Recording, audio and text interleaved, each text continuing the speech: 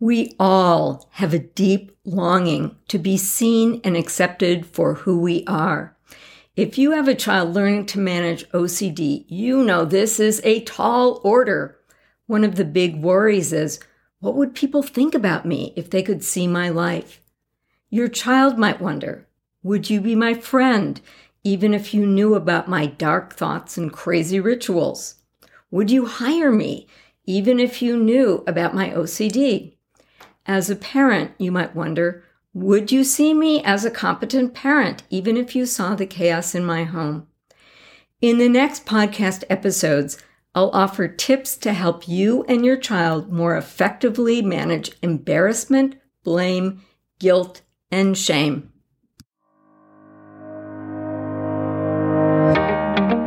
Welcome to the OCD Power Parenting Podcast. You're most likely here because you're a parent who wants to do everything in your power to help your child get to the other side of OCD. On the other side, your child, and not your child's OCD, is in the driver's seat of his or her life. I'm Dr. Vicki Rackner, and I wear 3 hats as I speak with you today.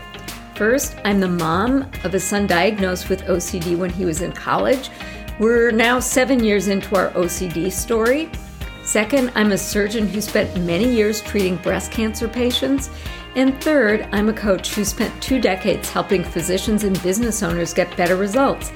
I use all of these experiences to help you rise to the challenge of parenting a child with OCD. Let's dive into today's episode. When I was 4 or 5, I met my Aunt Beverly. I remember her as an intelligent, kind person with an inviting smile. On the drive back from Nanny Leah's lake home, I asked my parents where Aunt Beverly lived, thinking she might live far away like Aunt Marian did. My mom told me that Aunt Beverly lived in an adjacent town. I was confused. If it was only an hour drive, why didn't we see her more often? My mother turned around and told me in a whispered voice, Aunt Beverly has fits. What my mother meant is that Aunt Beverly had a seizure disorder. Back then, this was considered to be a shameful condition. The doctors persuaded my grandparents to institutionalize her. 30 years later, I treated a patient, Yvonne. I walked into the exam room to find a beautiful golden retriever sitting at my patient's feet. I asked, "Who's this?" Yvonne said, "Oh, this is Shaker. She's my seizure alert dog." Yvonne and I had conversations about what it was like for her to live with a seizure disorder. She lived with her husband and Shaker. She had friends. She went shopping and visited the library. She doesn't drive, so she got around by taxi. She told me that occasionally she has seizures in public. She said that she used to be embarrassed, but she's gotten over that. Now her biggest challenge is reassuring the people who get embarrassed when they witness her seizures. All in all, Yvonne's life looks very much like mine or yours. Why did Aunt Beverly and Yvonne have such different lives? They were dealing with the exact same medical condition. Sure, medications improved over the years. However, the major difference between them was the story people told about this medical condition.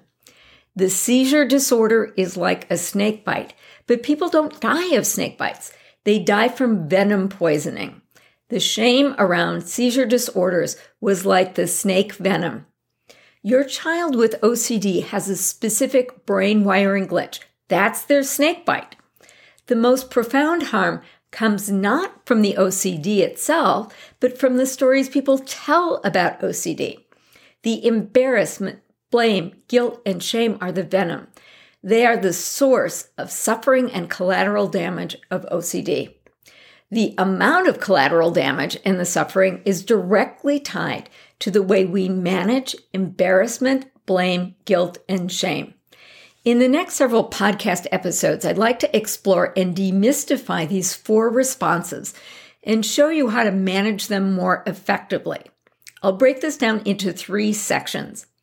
In the first, I'll talk about the biology behavior and specifically the biology of OCD. This will help you understand the origins of embarrassment, blame, guilt, and shame. Then we'll take on embarrassment. Last, we'll take on guilt, blame, and shame. So let's dig into the biology of the behavior. The COVID pandemic reignited my interest in this topic and underscores the relevance of understanding our brains today. We are a tribal species. We divide ourselves into groups of like-minded people. The COVID pandemic helps us understand how much we value the ability to physically gather with other tribe members. The number one job of both your brain and your tribe is to keep you alive. Safety is the highest priority. Our brains are designed to constantly be scanning the environment for potential danger. The oldest parts of our brains, our reptile brains, have a repertoire of behaviors when life and death is on the line. We get ready to fight, flee, freeze, or fawn without a single conscious thought on your part. If your brain were in charge of your life, it would want you to just stay on the couch instead of taking risks. It's safe there. Your brain would also say, hey, sure, go ahead and eat Cherry Garcia ice cream as you binge watch Netflix. That way you're both safe and comfortable. If you want something more in your life, whether it's getting fit or falling in love or starting a business, your biggest barrier to success may well be this brain wiring designed to keep you safe. Our kids with OCD have turbocharged danger detectors. Imagine how you'd feel if you woke up and found a masked stranger at the foot of your bed. This is what life is like for our kids with OCD on a day-to-day basis. A brain wiring glitch generates highly disturbing thoughts and images. These obsessions trigger the reptile brain and lead to high levels of anxiety. Over time, our kids learn that they can bring their anxiety back down to normal by doing rituals called compulsions. OCD is treatable. Our kids can learn how to manage their brains. It's simple, but not easy. But let's dig in a little further. Let's say your son has the recurrent thought that he will stab the beloved family dog. First, he announces that he doesn't want to feed or walk the dog. Then he starts leaving the room when the dog comes over to sit with him. Then he starts avoiding dogs in public. If he sees a dog on the street, he'll turn the other way. And then he just asks you to lock up the knives in the house. Your child knows that this is irrational behavior. He knows that he would never harm his four-legged best friend. He misses his friend. He avoids dogs because the OCD monster that lives in his head told him to do it, or else. OCD rituals are a form of self-sacrifice done in the spirit of keeping dogs or people or the world safe. If brains keep individuals safe, tribes keep groups safe. Prairie dogs gather in large extended families. When the prairie dog sounds the alarm, all of the family members rush to safety. We too respond when we see danger alarms, even if we don't see the danger. If you see somebody running down the road, you can tell the difference between somebody who's exercising and somebody who's fleeing from danger. If that person is fleeing, your body gets ready to flee without a single conscious thought from you. As Yvonne pointed out, the people who witness something embarrassing can also experience embarrassment. Panic and embarrassment can be catchy so that all the tribe members can enjoy the safety benefits. Tribes have rules of etiquette that all members know. You bring a present when you're invited to a birthday party. If you hurt somebody, you say, "I'm sorry." You try not to burp in public. Embarrassment is the feeling you get when you know that you violated a law of etiquette. Your red face signals to others around you, yes, I made a mistake, I know it, and now I'm announcing that to you. Tribes also have rules members are expected to obey. We drive at the speed limit. We pay our taxes. We saw the tribal differences in mask wearing and vaccination. There was a time in which there was a rule that said, if you're around somebody who sneezes, you say, "God bless you." Some say that in the ancient times, people believed that sneezing would allow evil spirits to enter your body. Saying "God bless you" kept out those evil spirits. Others give credit to Pope Gregory the Great, who believed that a sneeze was an early sign of plague. He commanded Christians to respond to a sneeze with a blessing. The power of prayer in illness is still being explored. Now, saying bless you is a law of etiquette. It would feel odd if you sneezed and nobody said bless you. In certain places in the world, including China, Japan, Vietnam, and Korea, the response to a sneeze is either silence or an expression of concern if the person looks sick. I noticed that in the early days of the COVID pandemic, I tried my best not to sneeze in public. I had a heightened awareness of who covered their coughs and sneezes and who did not. The tribe has ways of dealing with people who make mistakes or break the rules. Some mistakes are tolerated. Tribe members get a second chance. Other mistakes are punished. Guilt is nothing more than a self-imposed punishment for our mistakes.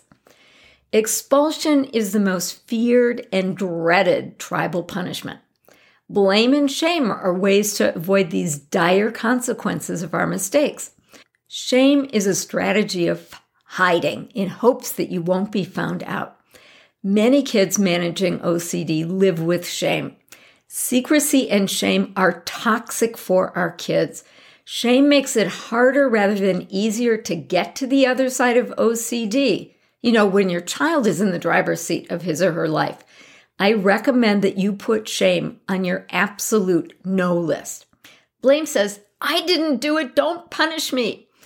When my brother and I were children, my mother wanted to know, okay, who broke this? My brother and I each pointed the finger at each other. My mother wanted to get to the bottom of it, so she said both of us would be punished until the truth came out. The punishment was that we couldn't watch Batman, and that felt pretty terrible. I recommend that you put blame with shame on your absolute no list. The overall health of the tribe needs to be preserved. Wisdom gets passed down through the generations. This berry is safe to eat. That berry is dangerous. In the pre-antibiotic era, tribes stayed healthy by preventing illness. The rule was to avoid sick people. Well, how do you know that somebody is sick?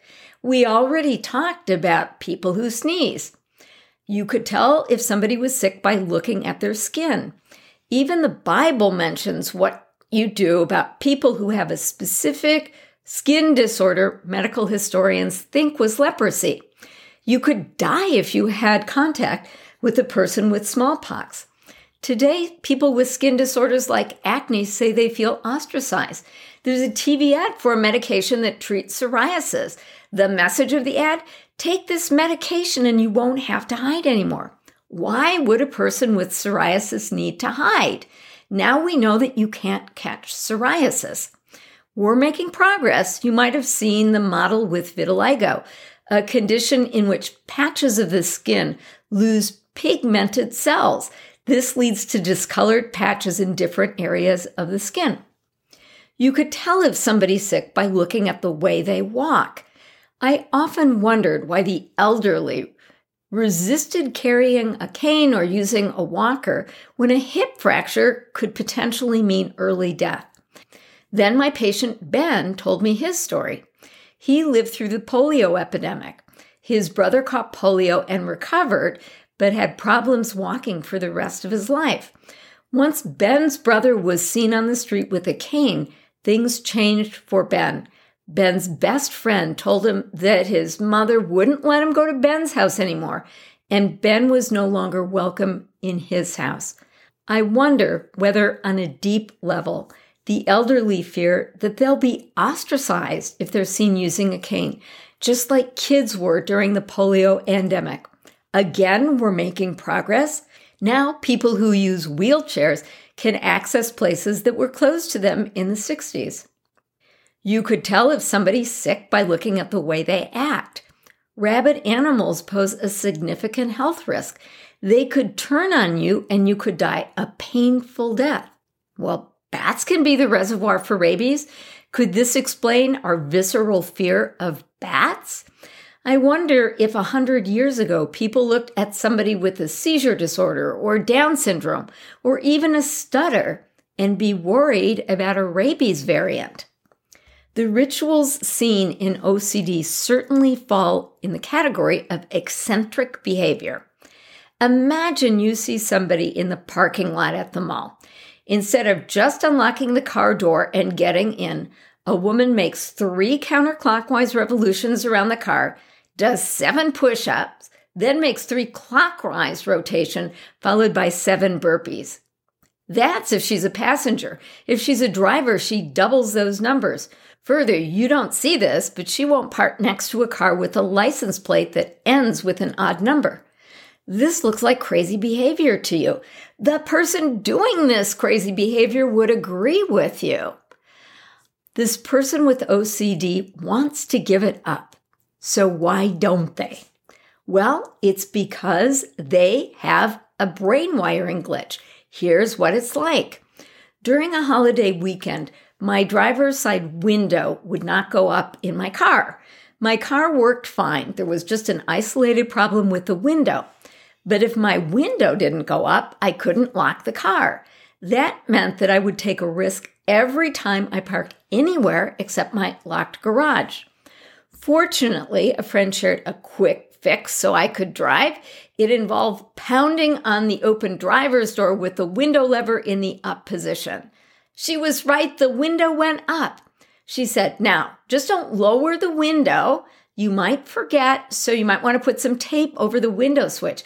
Then on Tuesday, you can bring your car in and get the window switch fixed. This was a perfect metaphor for OCD.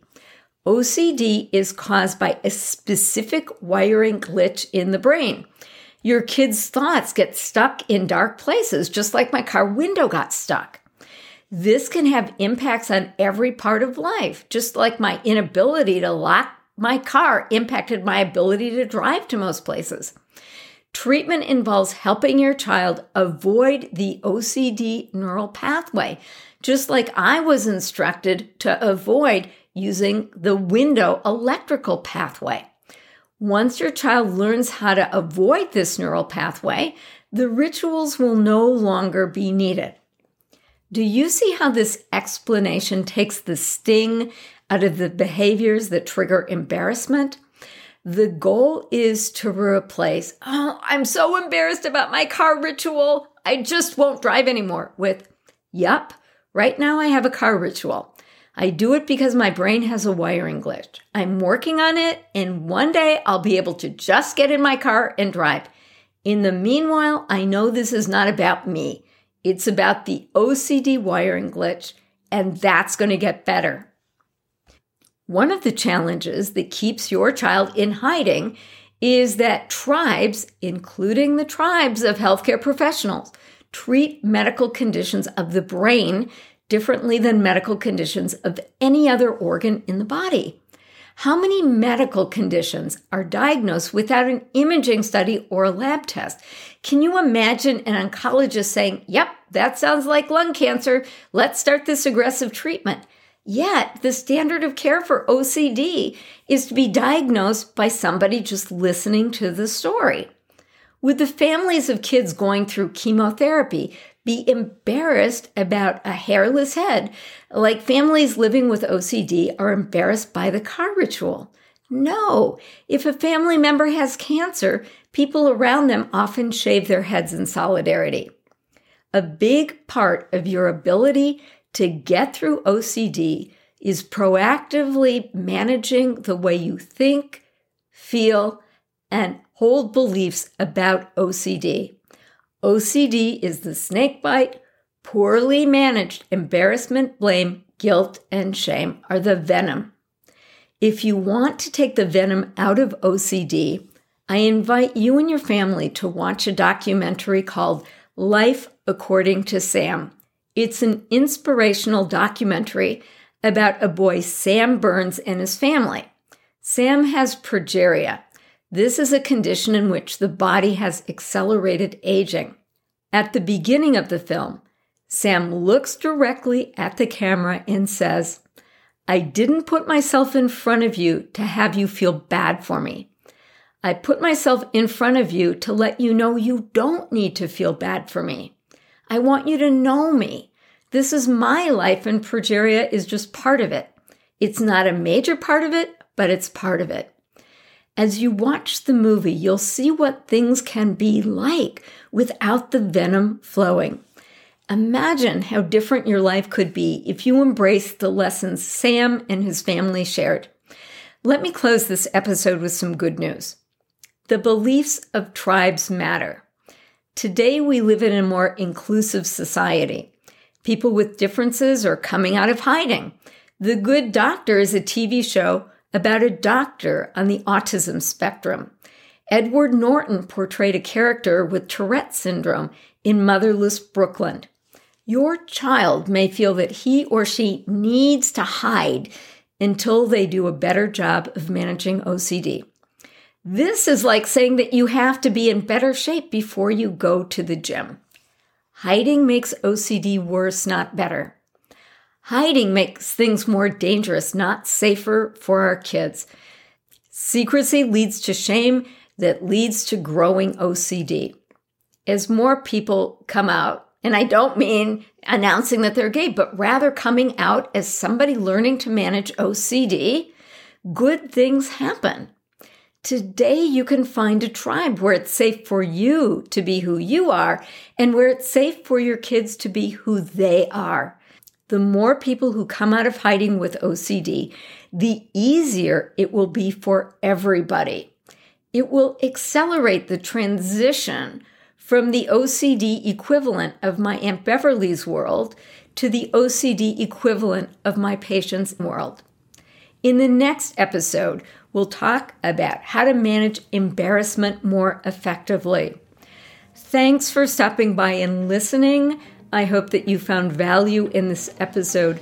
Please feel welcome to share this episode with your child. Ask what he or she thinks. Please also feel welcome to share it with the people who are there to support your child. Your child's champions might include family, friends, and teachers. I'm pleased to announce that we're about to launch our course for the people who want to join the ranks of OCD Power Parents.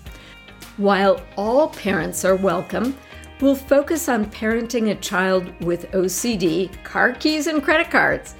If you'd like to get on the waiting list and be the first to know when we open the doors, you can sign up below.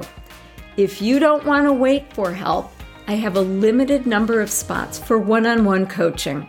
If you want some custom help, please feel welcome to grab 15 minutes on my calendar to see if we're a good fit. I'll leave the link below. I'm sorry in advance if you reach out and all of the coaching spots are filled. If you're interested in making a transition from just treading water to getting back to the joy in life, act quickly. Thanks again for listening. You can do this. Your child can do this. Go from strength to strength.